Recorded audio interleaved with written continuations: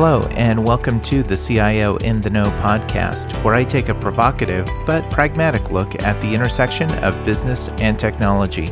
I'm your host, Tim Crawford, a CIO, analyst, and strategic advisor at Avoa. In this episode, I'm joined by CIO Jonathan Feldman. Jonathan is the Chief Information Officer for the city of Asheville, North Carolina. One of Jonathan's core beliefs is that you can't run IT without being a customer-focused organization. Civic organizations are not that different from corporate organizations. During his 14-year tenure at the city of Asheville, Jonathan has brought a keen eye toward building trust in the community through transparency and data. During our conversation, Jonathan explains how advocates are actually your allies, not your enemies. Jonathan, welcome to the program. Thanks so much, Tim. Jonathan, you're the CIO for the city of Asheville, North Carolina, and you've done some pretty interesting things. The first thing I wanted to ask you about was this really interesting open data portal, especially as we talk about data enablement and the importance of data enablement on the CIO's agenda. Can you talk a little bit about the portal and some of the other things that you're doing around that? Absolutely. So back in 2012, staff and I were getting all of these public records requests, and it became clear that it was completely insane to fulfill these in a bespoke way, right? Because what we could do if we had some automated means, instead of fulfilling it multiple times, we could just fulfill it once. And so we started looking into ways of doing that. And the answer was there were a couple of government entities that were doing this thing called open data.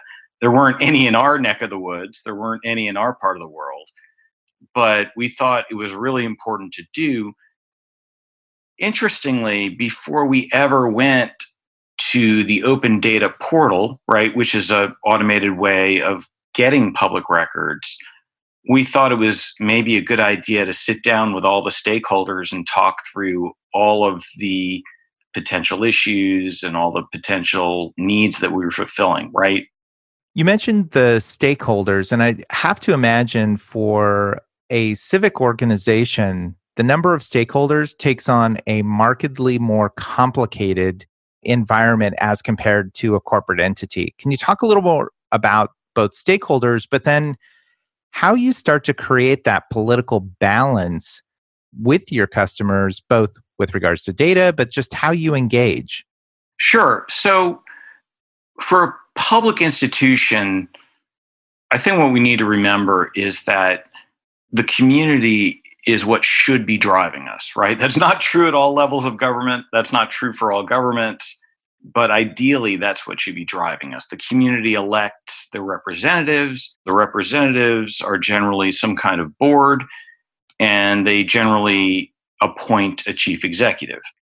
As a public entity, we work with primarily the chief executive's office, but we also deal with department heads because it's through department collaboration that we create public technology services. At the same time, the entire reason we exist is because the community elects an elected board. And so we're primarily here to do the public's business, obviously. And part of that business is transparency. But as you might imagine in government, there's always this, not reluctance, but there tends to be a fear of data.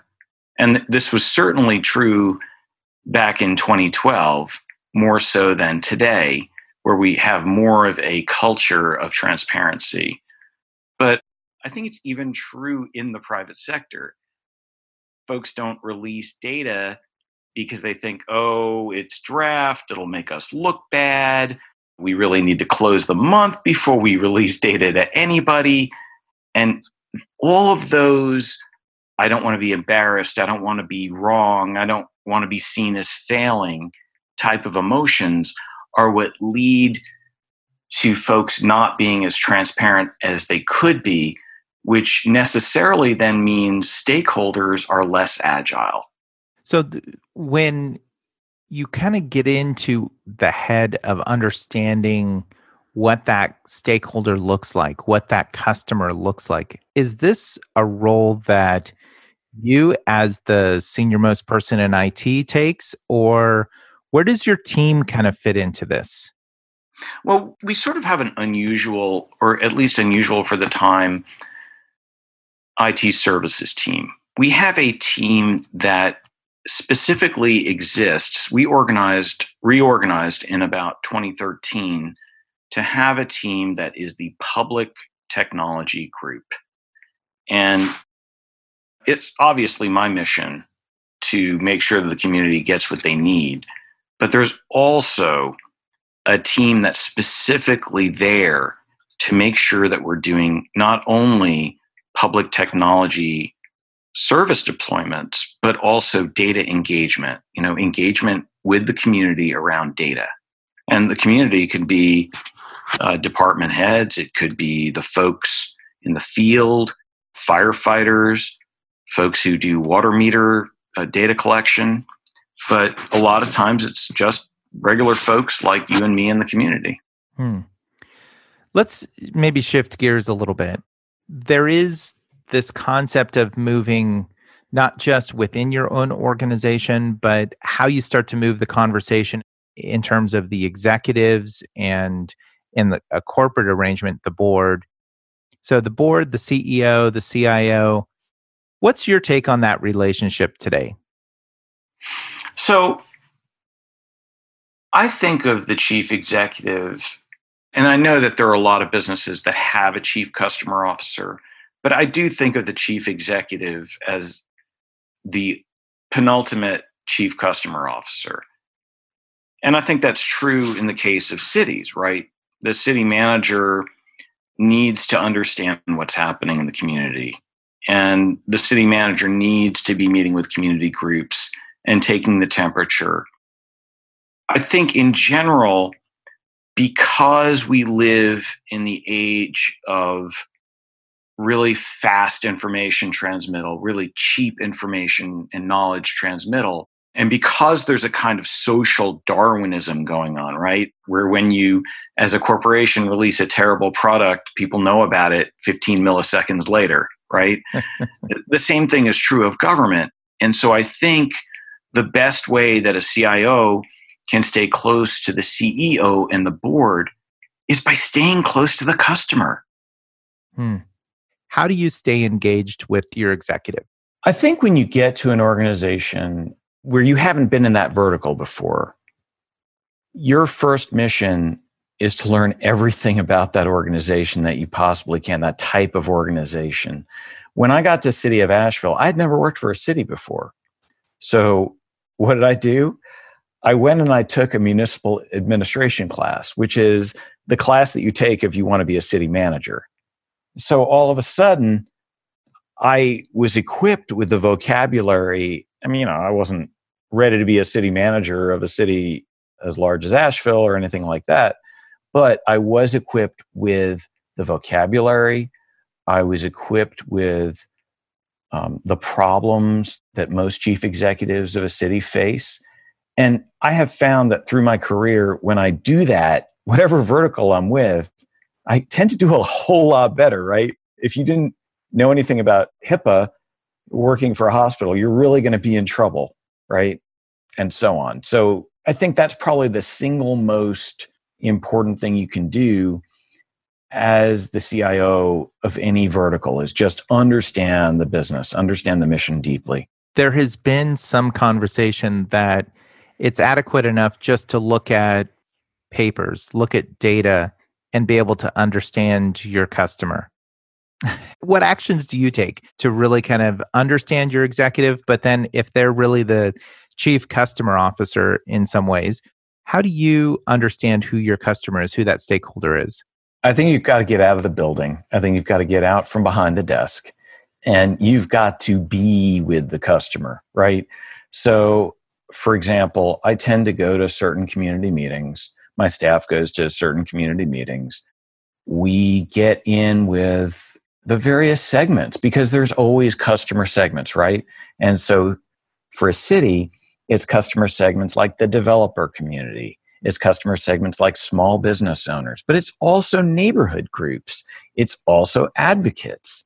And we don't need to get into this today, but I think one of the mistakes that a lot of folks in city government make is to treat advocates as not being a legitimate customer group because, oh, by the way, they are, right? Can you maybe talk about what an advocate is for those Sure. that might not understand, just a rudimentary kind of basis? So an advocate is basically somebody who's saying, I don't think things are going well, and I am advocating that they happen differently. And that could be something pretty tame, like we really want parking to work better. Okay, well, we'll listen to you there. And you say you want the ability to get parking information on your smartphone. Okay, we can do that. Or maybe we won't do that. Maybe there's funding issues or whatever. But it can get pretty hot too, in the consumer world, product defects. There are advocates about product defects. In city government, unfortunately, sometimes we have massive breaches of public trust. And when those massive breaches of public trust happen, I think that the responsible thing to do is to treat those folks as carriers of information on behalf of everybody else, right? Because they're the folks showing up to the meetings, they're volunteering their time, they're not getting paid, and yet they want something better for the community. And so I think as employees of city government, we have to remember that everything that we do really should link back to the community. And so we should treat people who want to make the community better and make city government more trusted as really our allies and not our enemies. I have to imagine that there are some complexities that come from that too, because you also would have to contend with someone that is incredibly passionate, maybe even to the point of protesting a particular statue or a particular way that the government is run or a particular individual that's leading an aspect of government, something that they are passionate about. And how do you ensure that you are bringing those voices in an appropriate way? Well, first I'll say nobody's perfect, right? But I think that the biggest mistake you can do is not try, right? To say, I can't be perfect, and therefore let's just not even bother. One example would be when we had a video disclosed, it was leaked somehow from our police department of a body cam of an officer brutally beating an African-American man, unarmed, walking home from work. And you can imagine the public outcry that happened after that.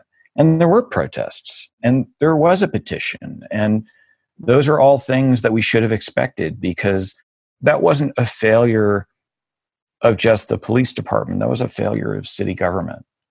And everybody who works in city government absolutely wanted to do everything that we could do to make things, if not right, at least to do the right next steps. And one of those steps that the community was asking for was dramatically more transparency from our police department. And as you might imagine, that's not always easy.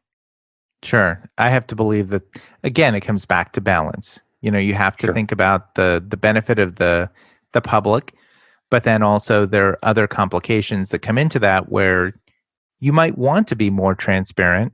Everybody might want to be more transparent, but there might be reasons that you can't go into as to why you can't be transparent.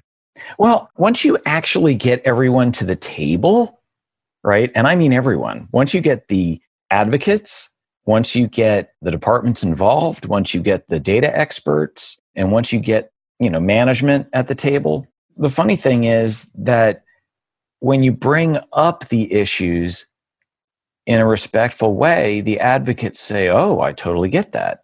And I'll give you an example. It's sort of difficult to release what the demographic and the gender of an officer is, right, with use of force data. And use of force is when a police officer has to use force to subdue a suspect and that kind of thing. So it's kind of hard to release the gender and the race in some instances. For example, let's say you have one Latina woman in the whole of patrol. If you release that data in use of force, you correlate Latina and woman, and all of a sudden now you know exactly who was applying that use of force, which is not okay. Sure. And that's a real example. And the citizens involved agreed to abstract that a little bit and do it more, to chunk it differently. Sure. It's presenting the data in a very different way so that you can still accomplish the objectives that everyone is hoping for, but that's right. You're not bringing other factors into the mix that you all agree shouldn't be there. The interesting thing is we go through this conversation, and some that would be listening might be going, okay, you're talking about civic situations, but I see a lot of parallels between the challenges you have and the challenges that you've been able to overcome as their CIO with those that live in the corporate world. Let's kind of shift gears a little bit into this concept of the traditional CIO and the transformational CIO. This is a hot button, right? The traditional CIO, very tech focused. It's about the tech. And the transformational CIO tends to be more business or customer focused. I want to get your take on this and also kind of what you think is causing this shift. So, Tim, I can't imagine not running IT as a people business. I think that even if you have the best technology in the world, if the people are doing the wrong things with it, you're just failing, and you're failing hard. And so I can't imagine not being customer focused. Throughout my whole career, through growing up, that kind of thing, all success that you ever have is by being helpful. When I was taking one job and moving my family, my 10-year-old said to me one time, "Dad, what if they don't like you? We're moving, then what?" And I said, "Son, I'm going to tell you what my father told me, which is it doesn't matter what else happens. If you go into a job and you're looking to help people, and it's not about anything else primarily. It's not about the money. It's not about the glory. It's not about making yourself look big. If you go in there and you sincerely are there to help people, it's going to be okay." That's great. And what a great teaching moment too. Indeed. Yeah. So kind of as we wrap here, because this has just been an absolutely fascinating conversation and from such a unique perspective too. It's not the traditional corporate perspective, which is great. I think those differing of thought is something that we need more of. What excites you most about the CIO role today and where it's headed? When you think about where it's going, when you think about your role at the city of Asheville, as well as just the role as a whole, right? As a profession, what excites you most? The thing that excites me most is that I think we are at the, beginning, middle, or end of the end of IT and the beginning of something actually wonderful. When we talk about this digital transformation thing, we talk about everything from customer focus, we talk about usability, we talk about conversion, we talk about metrics. But at the end of the day, if we really get there, it means we're doing everything from lower training burden, higher trust in the organization, more useful software, more useful digital systems, which of course will then make fewer so-called shadow systems. We could talk for another half hour about that. And we're going to start moving from a place where people can't stand IT, right? Which is what I call sociopath IT. And we're going to move to a place where we're delighting customers, where folks say IT is the best part of going to work. That's what excites me. That's a great place to wrap right there. And it's very customer centric, very customer focused. That becomes your North Star. Jonathan, thanks so much for your time today and sharing your perspective on these different aspects. I think it's really important, even regardless of you're coming from another civic organization or corporate organization. There's so many nuggets within this podcast to unpack even further and to learn from. Jonathan, thank you so much. Thanks for having me, Tim. For more information on the CIO in the Know podcast series, visit us online at cioitk.com, or you can find us on SoundCloud, iTunes, Google Play, and Stitcher. Don't forget to subscribe, and thank you for listening.